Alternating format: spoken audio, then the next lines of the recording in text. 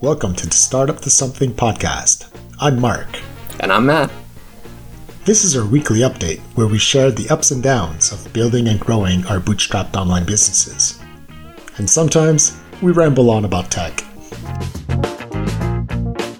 How's it going, Matt? Yeah, great, Mark. How you doing, man? Good. Very good. So, how was your week? Yeah, my week was good. My week was really good. My freelancing contract has been all in Python. And man, it's fun to pick up a new language. I haven't done this in years, like doing a real serious project and trying to follow best practices and that sort of thing. I'm doing stuff with Flask, so it's like I have to learn a new framework on top of learning a new language. So it's sometimes things can be a little hard to read, but it's scratching an itch that's like, it's just damn good fun. I'm really enjoying myself, maybe a little too much. Really? Man. Yeah, like lots of deep work and just, knowing that I'm getting paid for it too. Like, it's just good fun. Just good fun. But it's Python. I'm kind of liking it. It's kind of nice. Really? Yeah. It's, like, I had a beer with a friend of mine a couple weeks ago, and he was saying, like, the problem with Python is that the ecosystem moves very slowly. And I've been playing around with things, and it's like, even Flask, an extremely popular framework, like, all of the plugins for Flask are not even 1.0s. And they're ancient. Like, the JWT library for Flask, the most popular one, like, the last commit was, like, in 2016 or something like that. It's like, man, that's crazy. Do these projects not evolve? But I guess they're just very small and very to the point, so, yeah. But it's just, it's... I'm just having a lot of fun with it. It's just too fun. Well, that's good. I mean, honestly, I haven't ever given Python much of a chance. Like, I played around with it here and there and didn't like the syntax or the tools. Yeah, the tooling's a little weird. Like, very recently, a new version manager and package manager called Poetry has come out, and that tends to do things more like Maven or other like package dependency managers that I'm aware of, like the cascading dependencies. Up until then, at least from my experience, it looks like you say, I want this library, and you just add that dependency, and you have no idea what versions or other dependencies it has. You just get the top-level thing, and that's it. Wow. Yeah, which seems like a nightmare. Like, you could run into whatever it is, DLL hell or dependency hell very quickly. Yeah. But, I mean, I don't know. It must not happen that often, or maybe there's just, like, a hidden thing I didn't know about. But yeah, so... learning a lot about modules and how to import modules and like how to structure things is a little wacky. Like what the main module is and why it's different from your other modules. I've been every couple of days I have to reread the Python documentation for like, okay, wait, what is a module again? Like, why does this import statement just not work? Yeah. So yeah, it's been a blast. Been having a lot of fun there, making some money in the process, which is cool. Right. Being paid to learn is always fun. Yeah. Then, unfortunately, last week it was Revenge of the Shred was the big thing. So I had finished my, a few months ago, I finished one of my clients, and then my other client, I had finished my part, and I was waiting on another set of consultants to finish their part, and I hadn't heard anything from them in a while, and I was like, maybe I should poke them. Like, what's going on? So our deadline is the end of June. So I kind of got the runaround for a couple weeks and was like, can we put the gas on here? Like, what's going on? So the week kind of devolved into chaos as I was trying to figure out, what are you going to have done for the end of the week? Because I need it so I can send it to the customer, and like, it's this whole juggle. So I ended up, it ended up being pretty stressful towards the end of the week, but I got what I needed on Saturday. So it's going to take up a few of my cycles this week. To make some edits, answer some questions, make sure it's all set so I can send it off to the client. Our deadline is coming up in like 9 days, and there's like stat holidays in there. I mean, St. Jean's this week. So it'll be, it's going to be tight, but it'll be done, which is the most important. Okay. So yeah, like that was kind of the shred thing's been looming in my mind for the last while, but my part's been done. So I'm like, okay, well, there's not any more I can do. I can only push so hard. So it'll be nice to have it done, and to make a little money in the process too. And then the other big thing I'm dealing with this week is taxes. My financial end of year is the end of April. So I've been dealing with my accountant, and I have been talking about like, okay, do we want to move the end of year date? Do we want to play with different things? I've been collecting sales tax for everything I've been doing since the beginning, so moving that tax year isn't so bad because I've collected everything. So, but yeah, I've never gone through like a corporate end of year. I really like my accountant. He's great, but yeah, this will be the real test of just like how painful is this. Right. Yeah. Like, so how long have you been incorporated? Since October. Okay. So it hasn't been a year. Yeah. And, like, can I ask how much this accountant charges? So basically, I don't know how much he charges. So, okay. Don't know. Don't know is a strong word. So he's also my wife's accountant. Okay. And the cool thing is you can tell him like, can we be price conscious here? Like, are the things you can give me work to do and I will do it?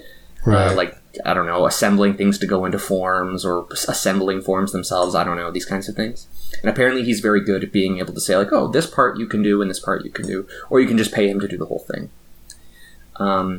So I'm really hoping this doesn't cost more than like, $2,000 to $4,000 would be my hope. I've got everything rigged up. Like, I do my own QuickBooks. I hired somebody to help me set my QuickBooks up and make sure that I'm doing things properly and that sort of thing. So she kind of checked on everything on everything I've been doing and making sure that I'm collecting taxes the right way and marking them properly in QuickBooks. So I'm really hoping that I've been doing a good job and that everything is straight. Because I haven't made that much money this year, so I'm really hoping that the tax situation is just really straightforward. Yeah. And are you paying yourself payroll? I haven't been. Okay. I just gave my business a loan in the beginning to get started, to get up and running with everything. Okay. So it's just been repaying you. Exactly. Yeah. Yeah. And I've had a few I'd be really interested to know how you do this, or if you do. But I signed on when as soon as I incorporated. Well, I guess I had a bank before. No, I incorporated and then I opened a bank account for the business. And then I got myself a credit card. So I run a bunch of things through the business, like all my software subscriptions and everything like that, which is pretty straightforward. Like the ads that I ran for FBAR, I ran through that, and a few other one-off purchases. But yeah, what do you do to manage this? Yeah, it's the same thing. I got incorporated because for the limited liability is the reason why I had done it at the very beginning, 10 years ago. So I have my corporate account, bank account, corporate credit card for all the expenses. And I had an accountant the whole time, but it's been a struggle with the accountant. Oh, really? They are completely oblivious to what a SaaS is. All their customers must be small businesses, small local businesses, or maybe they have some big corporate businesses, but it's all, your typical business, brick and mortar business, or maybe a consultancy or something. But right. They seem to not understand SaaS at all.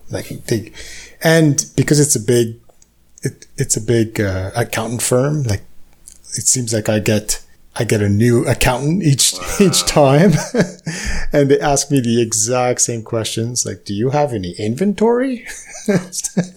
No. It's yeah, I got a bunch of zeros and ones over here. Yeah. I used to have more ones. Yeah, but now I got more zeros. So do you want to see what would you say the ratio is of zeros to ones?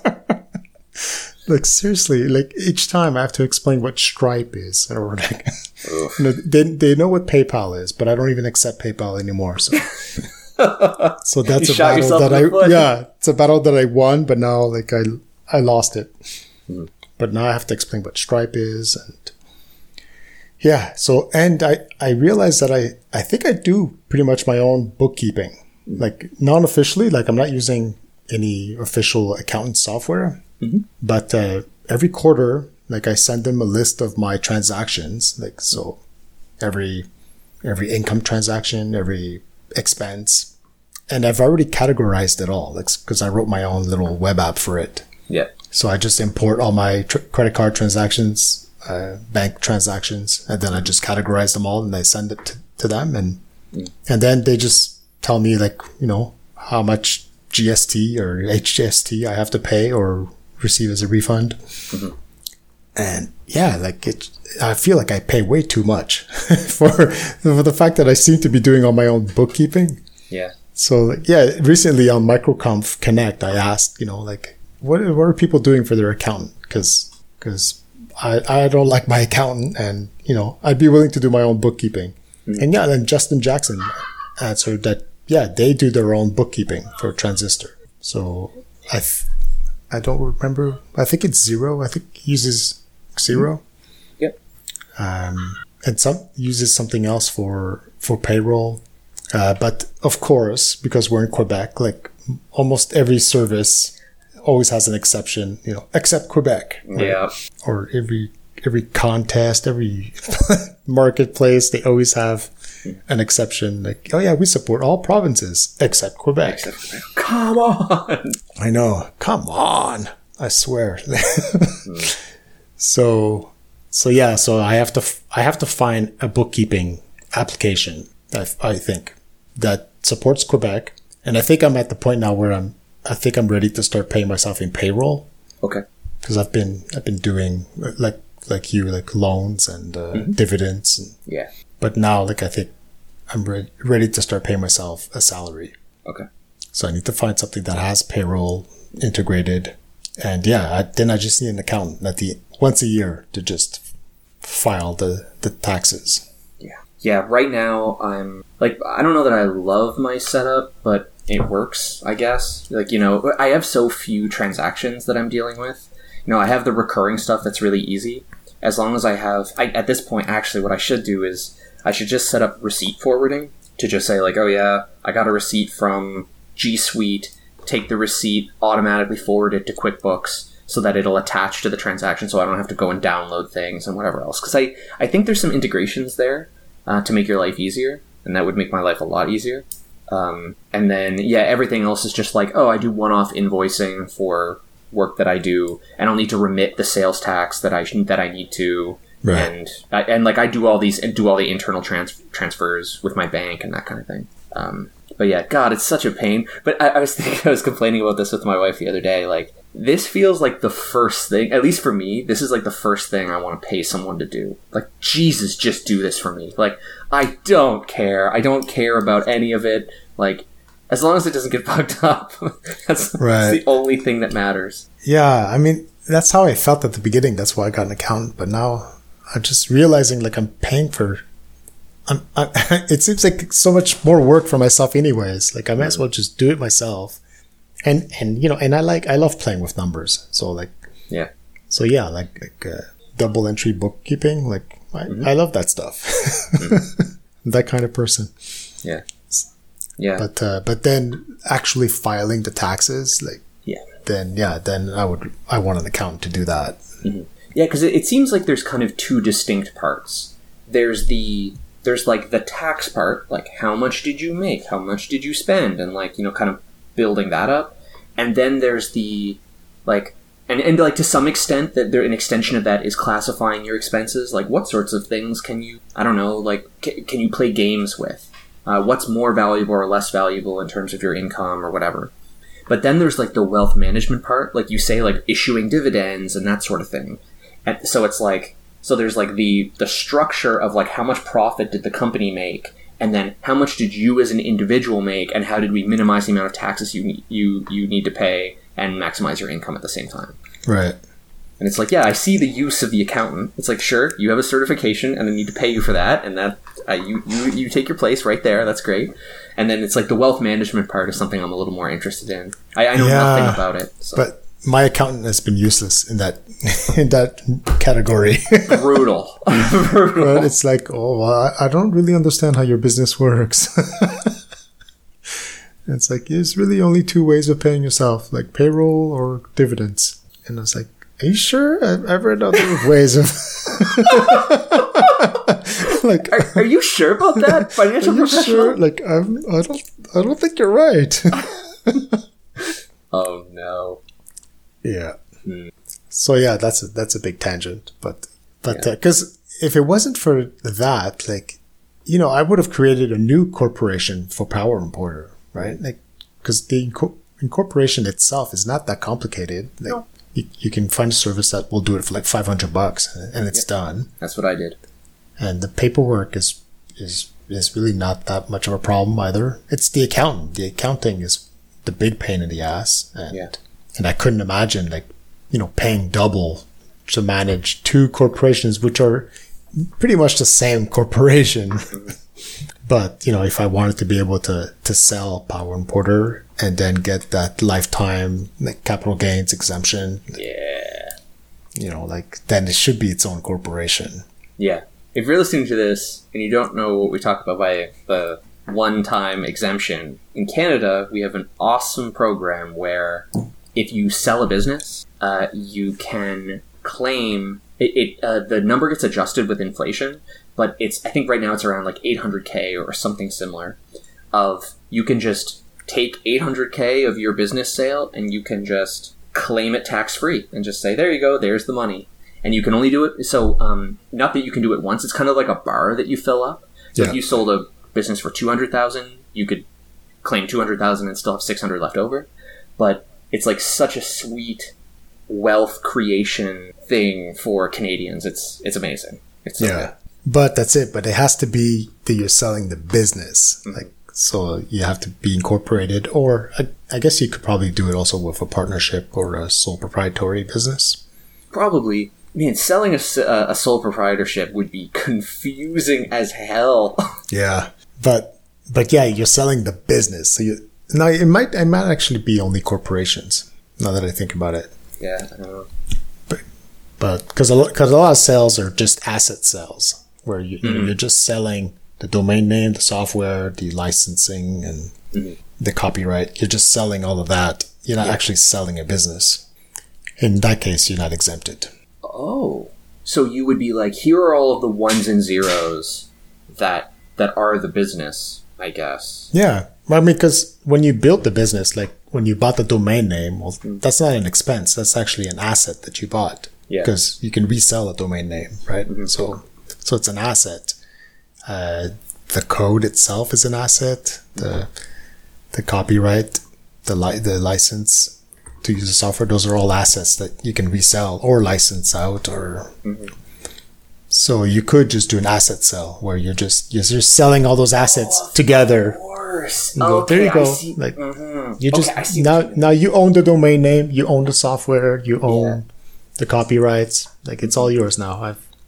Okay, yeah, I see what you mean. Yeah, because I guess in my head I was like, oh, it's just easier to sell the container that is the business. But that's very different from an asset sale. Yeah, interesting. Exactly.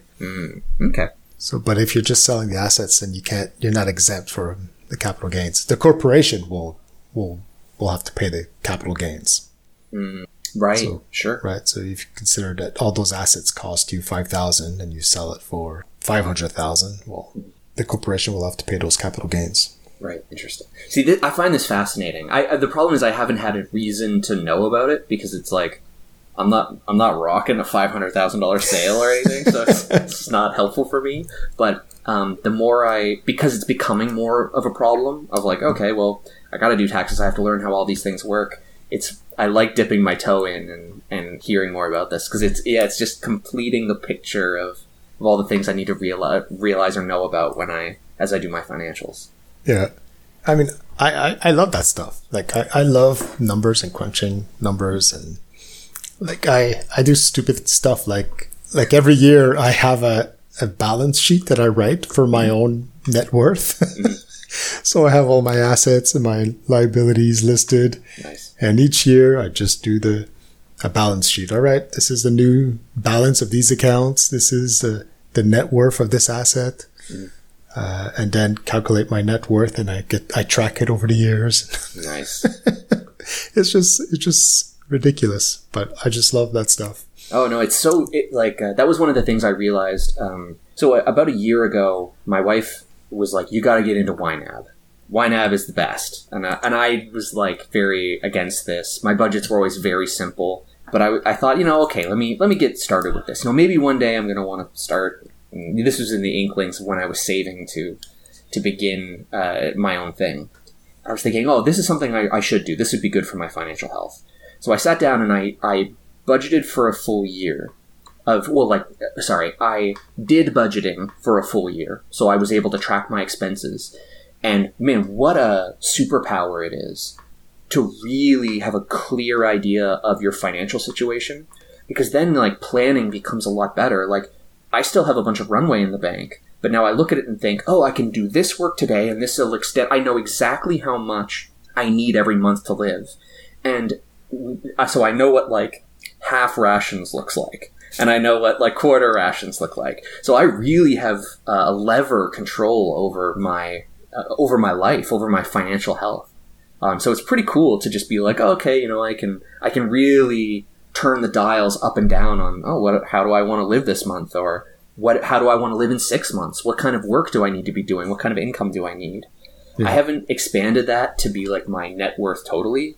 Because I just like have a bunch of retirement savings that I've like thrown into a pit, and I'm just like, all right, we'll keep throwing it in the pit. One day, I'm gonna need this. Hope I'm saving enough. But yeah, I'm so grateful that I sat down and started tracking things because, like, damn, I feel like I have a control over this aspect of my life. Not that I was out of control before, but you know, money is a limited resource, and it's really good to know how much you have and you don't have to worry about like, ooh, I'm about to buy a coffee. Like, I shouldn't be buying this coffee. Like, no, man, like you can totally afford to buy a coffee this month. It's okay. Yeah. I wonder if it's an engineering thing. Like, engineers just love quantifying stuff. Like, yeah, just like to measure stuff and then track it. And write some code around. Exactly. Write some code. Yeah. Oh, I bet it is. Like, yeah, I think there's two things that engineers like: tracking their expenses and making beer.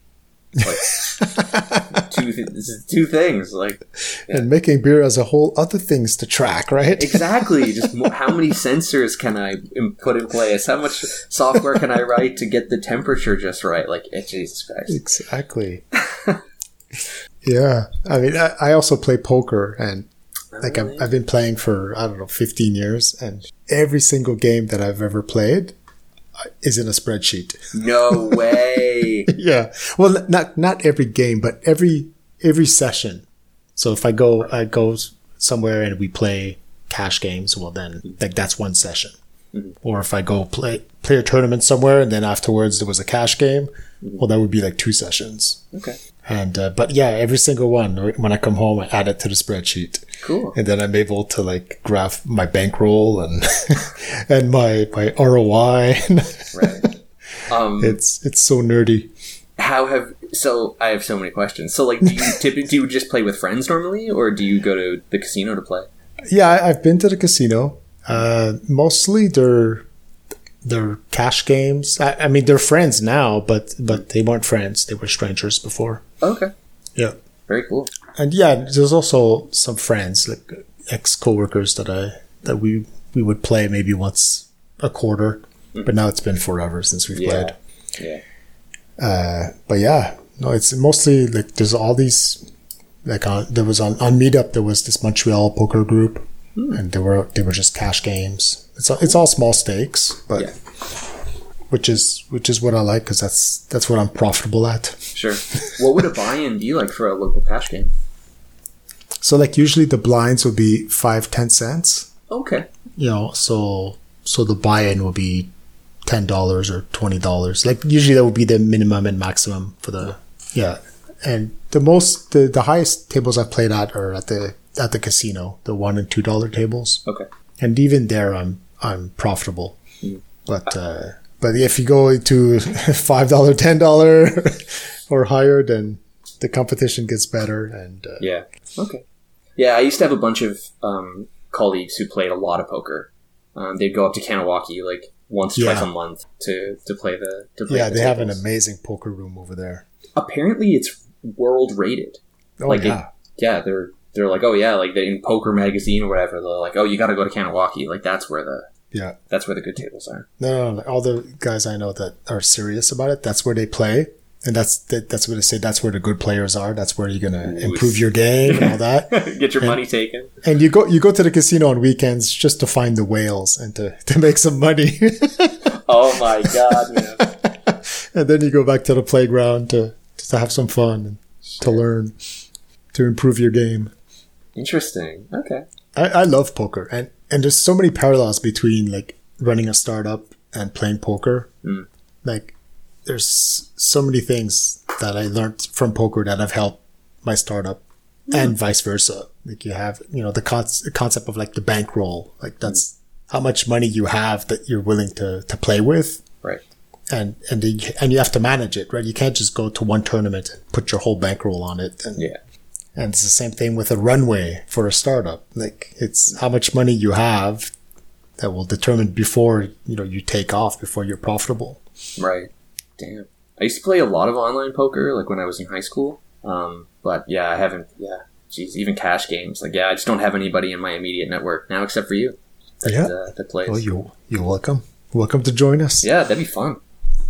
So yeah, my last week was just taxes and shred and chasing people and writing Python. So it was fun, eventful, good old week. Had a nice restful weekend. Actually had a little bit of I had a misstep this weekend. I had like, I won't call it like an anxiety attack, but I definitely need to do some better hygiene about my phone and what's on there. Like, I'm a member of a bunch of different Slack groups, and like, even for the freelancing I'm doing, I'm in a Slack group, and someone sent me just like an innocuous message. Oh, hey, I saw that you did this, and I just had a question about it. And all of a sudden I was like, oh my God, everything I've done is shitty. I'm shitty. This is all horrible. And now at the time I was very hungry.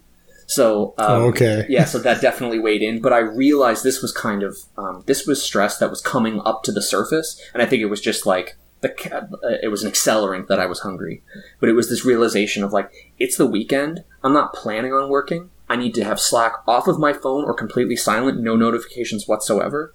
I either need another computer or something that is a work computer that I can have off to the side that's only for work, so that I can only focus on having fun on other things. Because it's not, it's really not cool. Like, I freaked out on Saturday. It was not cool. Really? And I just realized, like, I'm not giving myself the space to rest. And I know better. I know better that those, like, adequate rest is something that I desperately need at all times. And, gyms are just starting to get back into swing. And that's been a big part of me that's been missing for the last, over a year. So as I get back into healthy habits, we talked a little bit last week about, like, I've been drinking a little bit too much, and part of that is like getting out there and having fun in the summer, but part of it too is also medication. Like, I am very stressed, and it's very nice to be able to just have a drink and kind of forget, like, oh, that's okay. Like, I don't have to work right now. I can just have a drink and chill. But yeah, it's like getting adequate rest away and time away from work is so important for me. And I realized that misstep happened, and I'm like, all right, I gotta take a second and figure out like how to fix this situation I have. Yeah, it's not easy. No, it's not. I remember when I was getting started, I knew, everyone says like, oh yeah, like starting a business, going out on your own, it's not easy. Or they say it's hard. But the thing that I never really understood was how it was hard. Not how hard it would be. Like, sure, of course it's going to be hard and you'll have to work a lot. But like, in what ways will it be hard? Because that's that's the curveball of all of this. I agree. And people will always quote 9 out of 10 businesses go out of business. Sure. Right? And that's always in parallel to it being hard. Like, so it makes you think that that's what's hard about it, is that it's hard to succeed. Mm-hmm. But no, like it's not just that. It's the actual operating the business and building it and growing it is hard. Like, you experience all these emotions, like rejection and being judged by others, feeling vulnerable. I'm trying to think of something philosophical to say or sort of like trying to make a good point, but fuck, man, it's just really hard. it's just hard. Like, yeah. And it's cool when things are working, or it's cool to just like, not be dying, but it's, when people depend on you for stuff, it creates a weird sort of pressure, and it's hard to escape from that. Yeah.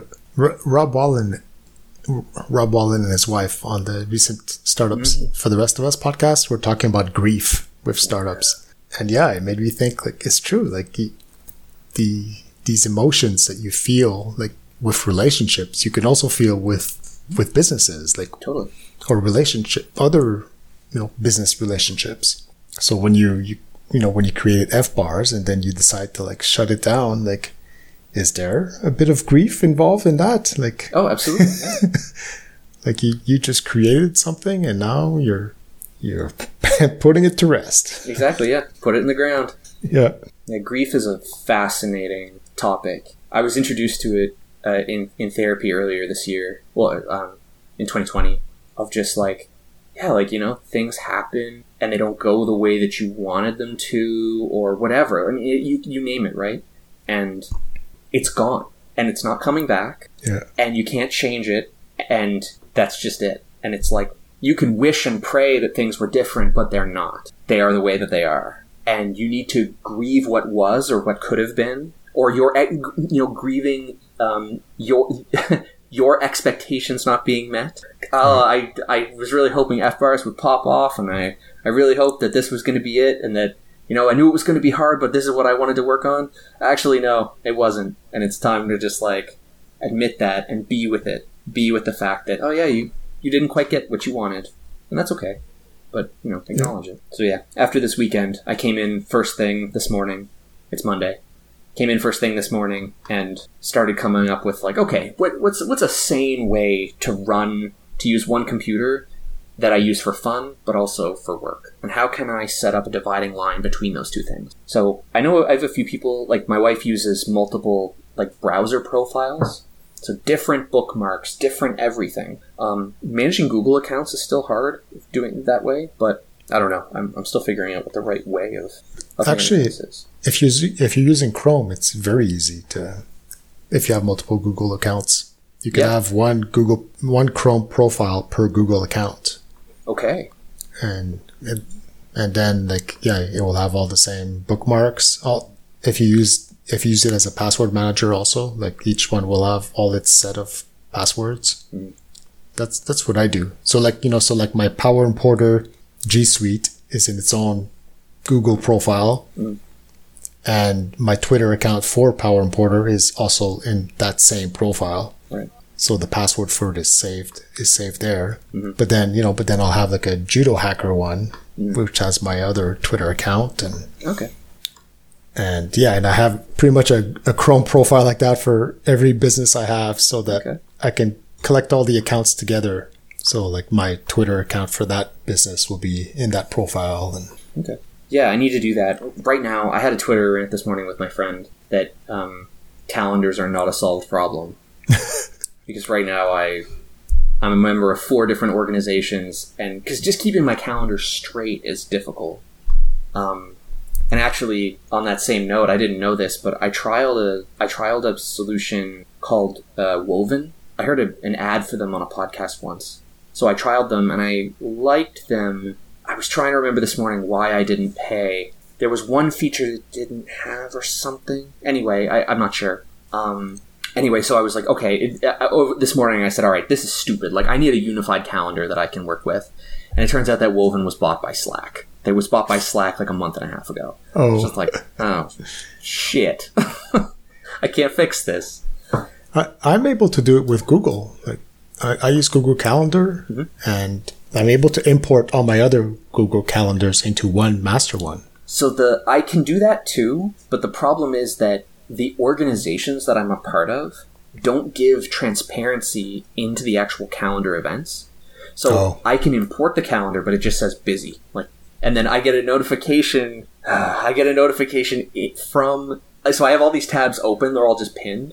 So I get a notification from the calendar where the event is defined. So it'll be like dentist at 10 o'clock.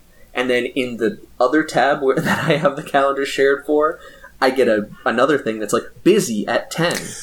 And then I have all of that. So I tried to use that as my unified calendar. But because of that, I'm like, all right, this is stupid. So then I have them all unified on my personal.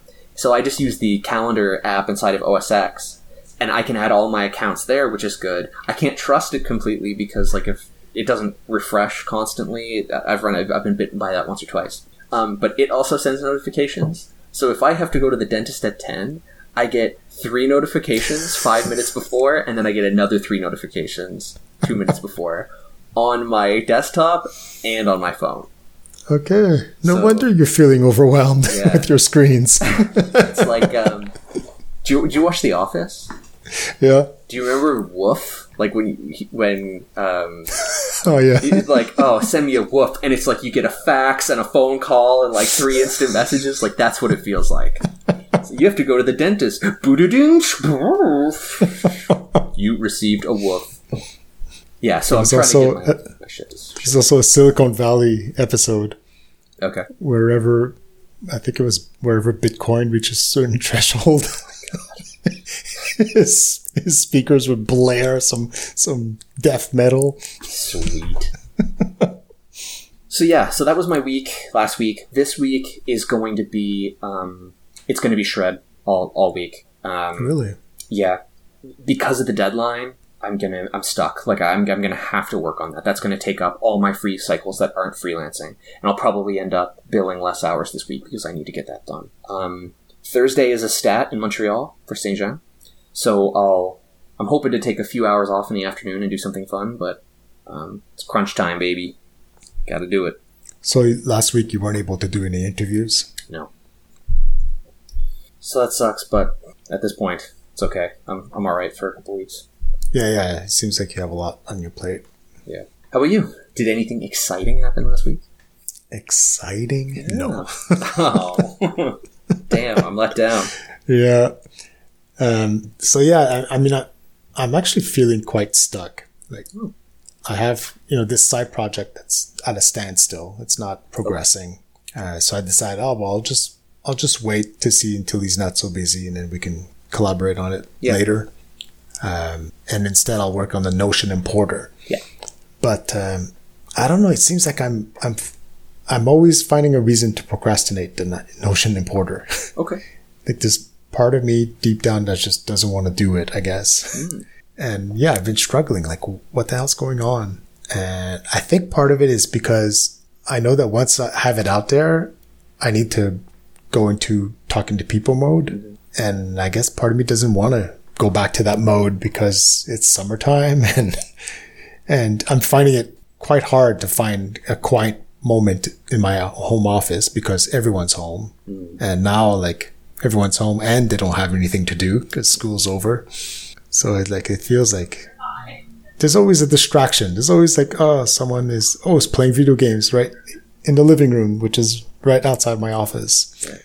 Or everyone is in the living room chatting, and then I feel FOMO and I want to join. And so it's like, I don't want to, put a bunch of stuff on my calendar and then not be able to spend time with the family during the summer. Yeah, absolutely. So I think that's my big hang up. It's just, I just don't want to fall into this talking to customers mode. It's a lot of work. It's a lot of work.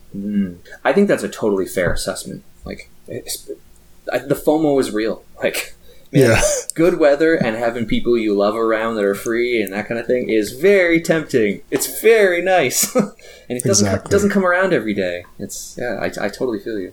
I mean, and that's why I quit my job 10 years ago. It's because I realized like my kids are only going to be with me, for 18 years. Like, after that, like, I'll never see them.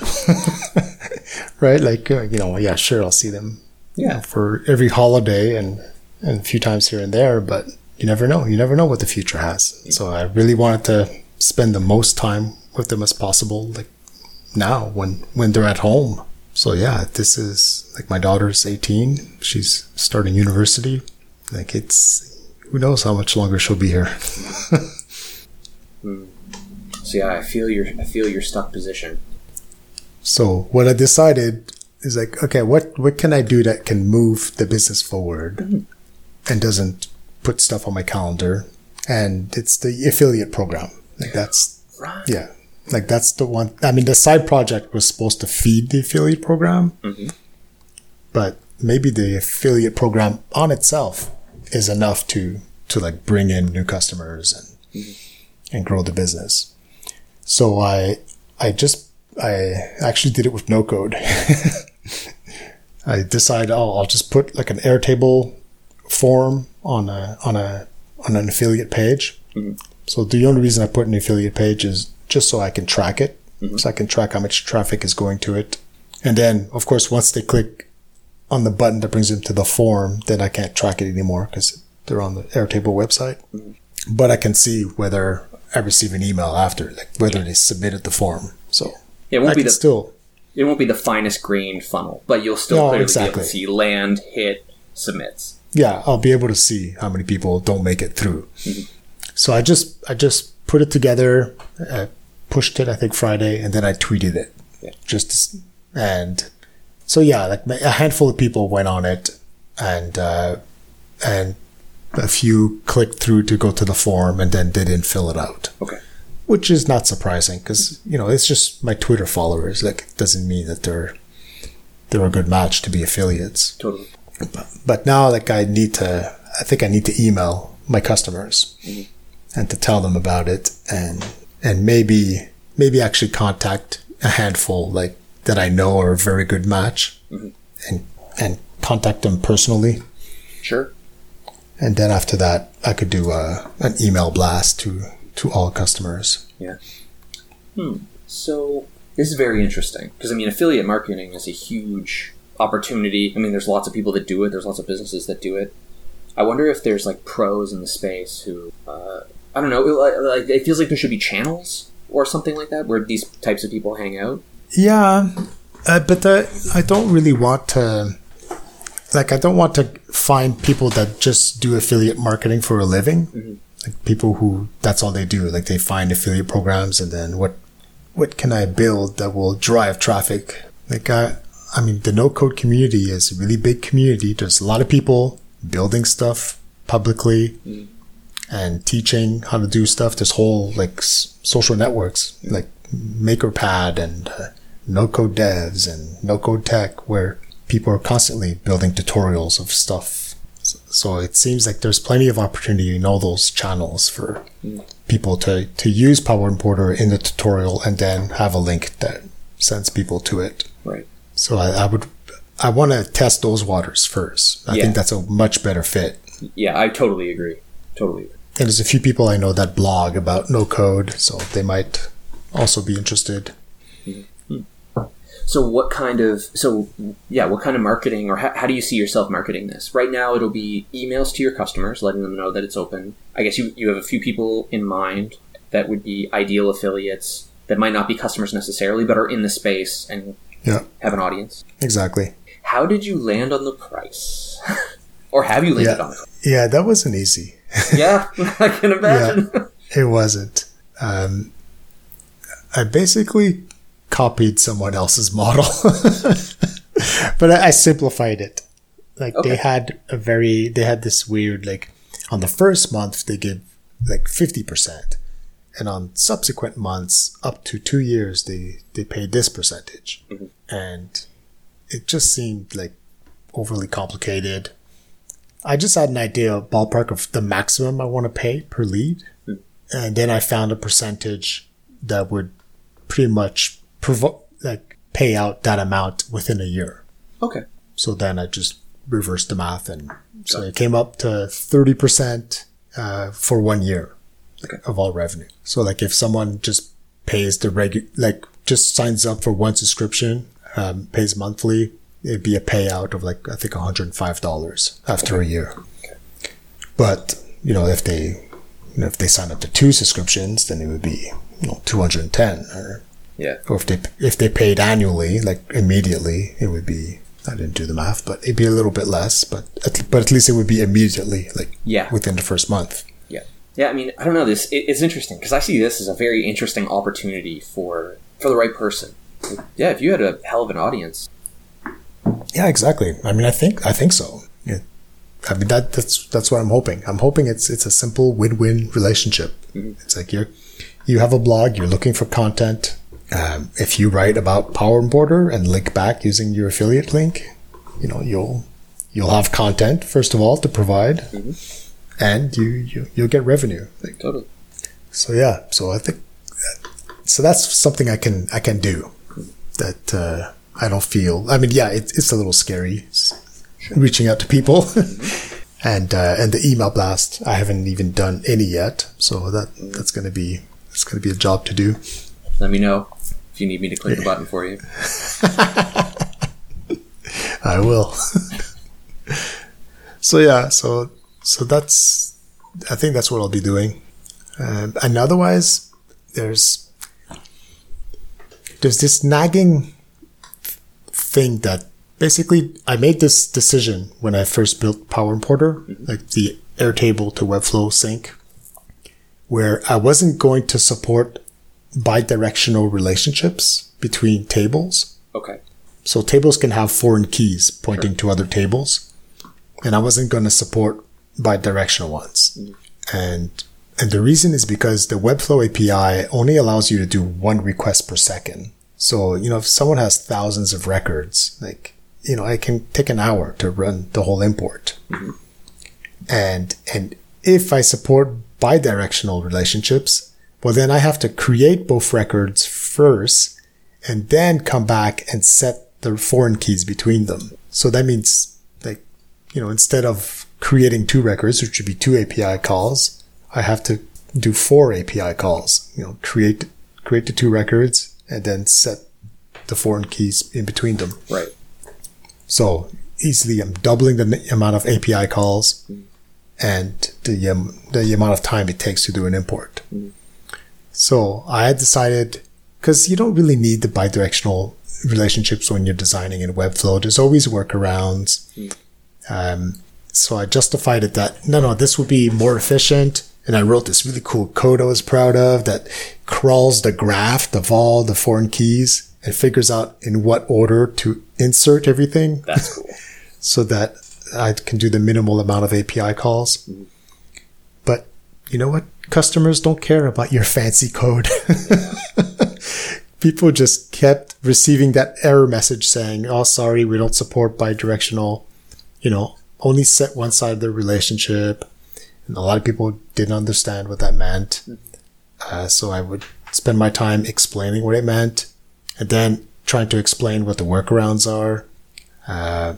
But then, yeah, people insisted, no, I need them.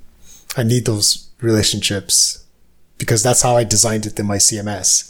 So then you have to convince them that, yeah, but you could have designed it differently. Here's how you could do it differently. And because all your data's in Airtable, you can do denormalization anyways. You can pull other fields and just duplicate them inside your table, and it will just automatically be copied over to Webflow. But no, it's like, it's an uphill battle, right? It's like, I'm trying to educate. I'm trying to explain what the error means. And in the end, it's like, no, I think I just need to support it. Like, so, and it's not an easy refactoring to do. So I think what I'm going to do is just create a second importer, but hide it to the user. Like, the user's not going to see that there's 2 different kind of importers. Yeah. But once they finish doing all the mappings, if I detect that there's bidirectional, then it's okay, you're going to use importer number 2. Right. Which takes twice as long, but hey, that's what you wanted. Yeah. I don't know if I should even have a warning. Oh, by the way, like, if you remove these bidirectional relationships, it will take half the time. I don't even know if I'll complicate the interface like that. Yeah.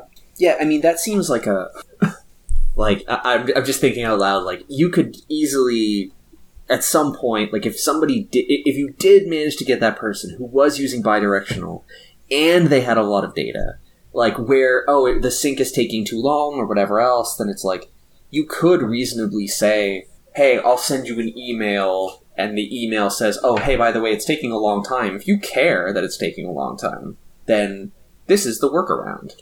Otherwise, just let it be. Yeah, no, it's true.